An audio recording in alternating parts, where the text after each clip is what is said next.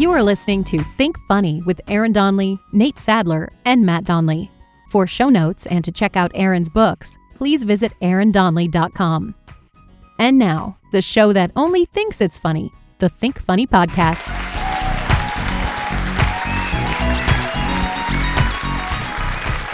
Welcome to the Think Funny Podcast. This is Aaron Donnelly. I'm here with my co-host Nate Sadler. Hey, everybody. And Matt Donnelly. Hey, guys. And today we are talking about gun control, guns, Second Amendment, NRA, so forth. Matt, maybe do you want to start to give us a background on the Second Amendment? So I was just going to start out, man, by going to the top and reading the Second Amendment. It states a well-regulated militia, being necessary to the security of a free state, the right of the people to keep and bear arms shall not be infringed.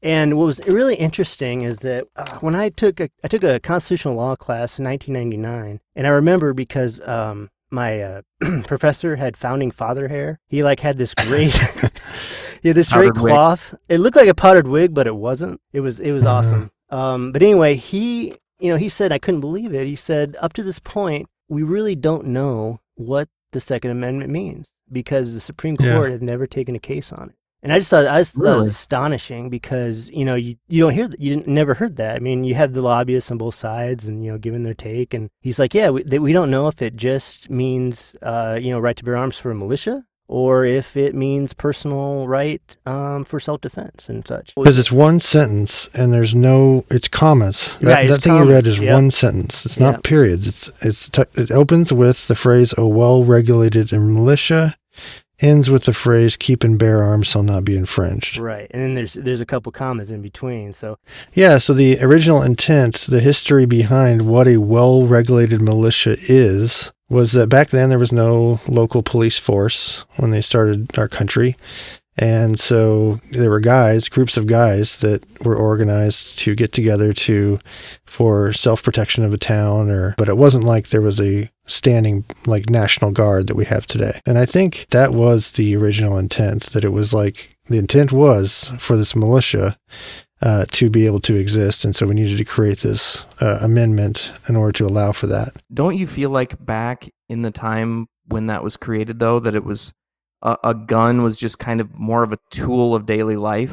I mean, it was, right. You needed it to hunt. You needed it, if you were out on the frontier, you needed to protect your property, protect your general property for food. I mean, you needed weapons for food. Yeah. I think of it as more of a tool back then than a weapon. And the impact of that tool was that you could fire, if you were really good, you could fire 2 to 3 rounds a minute, maybe. When we were in Williamsburg, I got to see a demonstration of where they do that, and they fire a musket and they pack it, with all the gunpowder and the musket ball. And I'd be afraid that I'd blow my hand off, put too much gunpowder in there. You don't know what could happen. Speaking of which, I was at a garage sale the other day, and I saw these guys. They said they were moving, and over in the corner, I saw, it wasn't even for sale, but I saw, I go, is that a potato gun? And the guy's like, yeah. Oh, wow. Yes. I go, is it for sale? And he goes, maybe. And so anyway, I bought it from him. I haven't tried it yet, but I'm super scared. I'm going to put on all my motorcycle gear and my helmet and my gloves and everything. But I'm going to take it on vacation this summer. I like how he says maybe find me later. Yeah. Right. It was totally that way. It was under his breath. And then he goes, us old guys are old enough to know what that is. This is a homemade deal, right? Yeah. It's just a PVC pipe put together. But they are pretty sweet. I've seen a potato gun, and have you guys ever seen a pumpkin gun? No. Wow. Yeah, those are pretty cool. It'd kill a man. The Supreme Court finally took up a case in 2008, and it was a 5-4 decision. And I thought about this, and I was thinking, there's one swing vote. Our country could be a whole lot different today, the last 11 years, if that vote would have went the other way. Because the case was District of Columbia versus Heller. And what happened was District of Columbia had a law in the books since 1975 that said that residents of District of Columbia could not own handguns unless they had them prior to 1975. And so the Supreme Court took up the case, and basically they said, the Second Amendment does give individuals a personal right to own firearms for self-defense. Now, what they also said, though, which is similar to other cases like abortion, things like that, is that the states and federal government also have the right to regulate that. It's not an unfettered right. Does Warren G have the right to regulate that? Warren G can regulate anything he wants. Okay, good.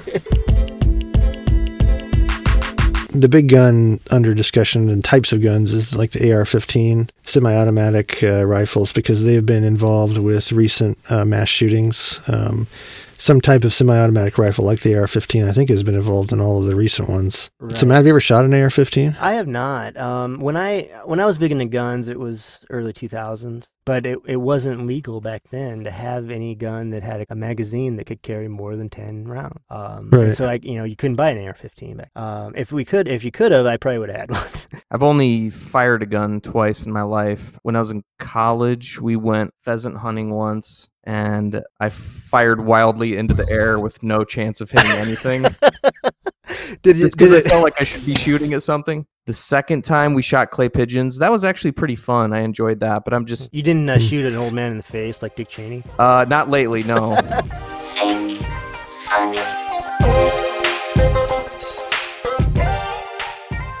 Did you guys feel like maybe after the Las Vegas shooting that something might change? I really strongly felt like that there would be some massive, maybe not a ban on owning guns, but just a massive change. I mean, not a lot's really changed. What did they change? The bump stock thing? Like you can't buy the bump stocks anymore? I thought too, just because of the group that was targeted, would seem like a more pro-gun group. It was a country western concert. It's true, yeah. And I just thought, if those people are the people that are most likely going to be owning guns, and if that happened to them, I thought that would have changed things too. And the video footage of it, and I think it did eliminate bump stocks. And this is maybe where we can get to the NRA. I think, Matt, it got passed to not only that were bump stocks illegal to sell, but you had to destroy them if you owned them. Mm. The NRA, that was what they didn't like. They said, fine, you can no bump stocks because it essentially creates an automatic weapon, and they've invested all of this resources and time into saying a semi-automatic weapon is different than an automatic weapon. So they were fine with the no more selling, but the destroying of them, they stood against, and there's reasons behind that. And that's because the NRA is funded by gun companies. And their biggest sales are during when people are afraid that that the government's going to come for their guns. So they called it the Obama boom. Mm-hmm. During the Obama administration, the gun sales went through the roof. Now that Trump is president, gun sales have fallen off.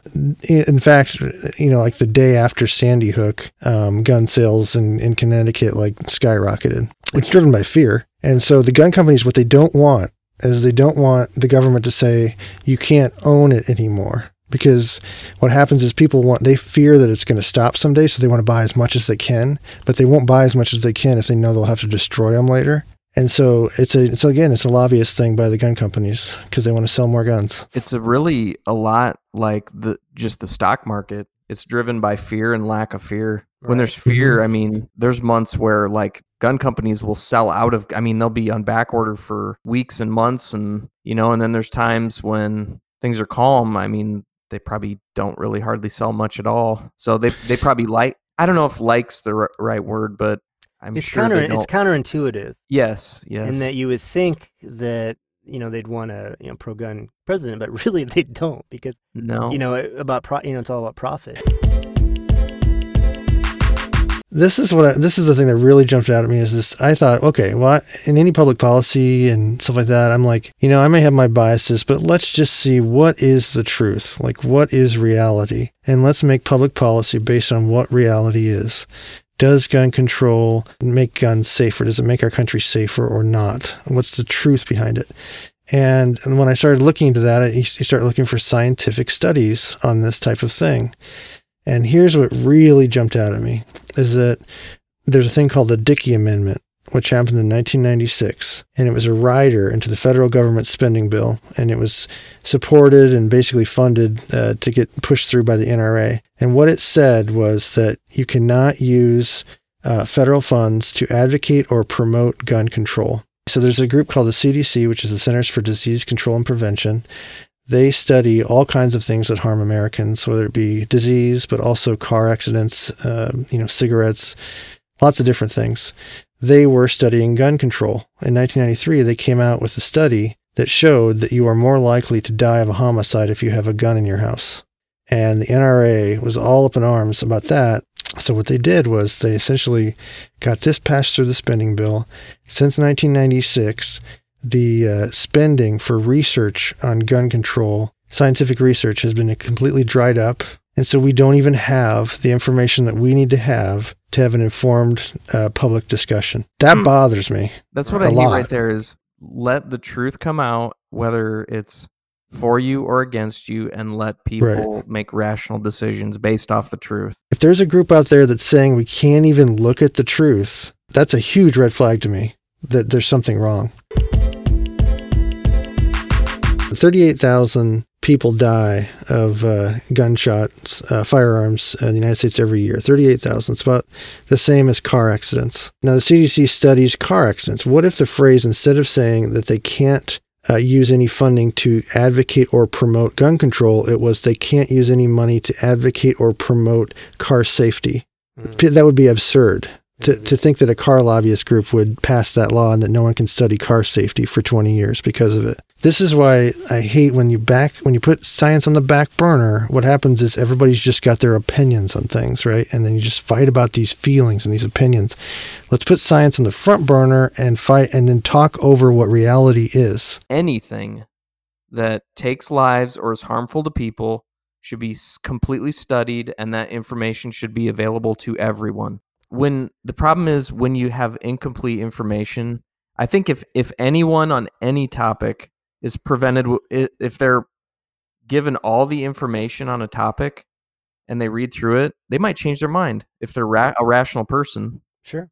But when you don't have that, you can't, you'll never make that change in your thought if you don't look at all the information. And some people will, some people won't, but I guarantee some people will change the way they think if they have all the information. So why not give it to people?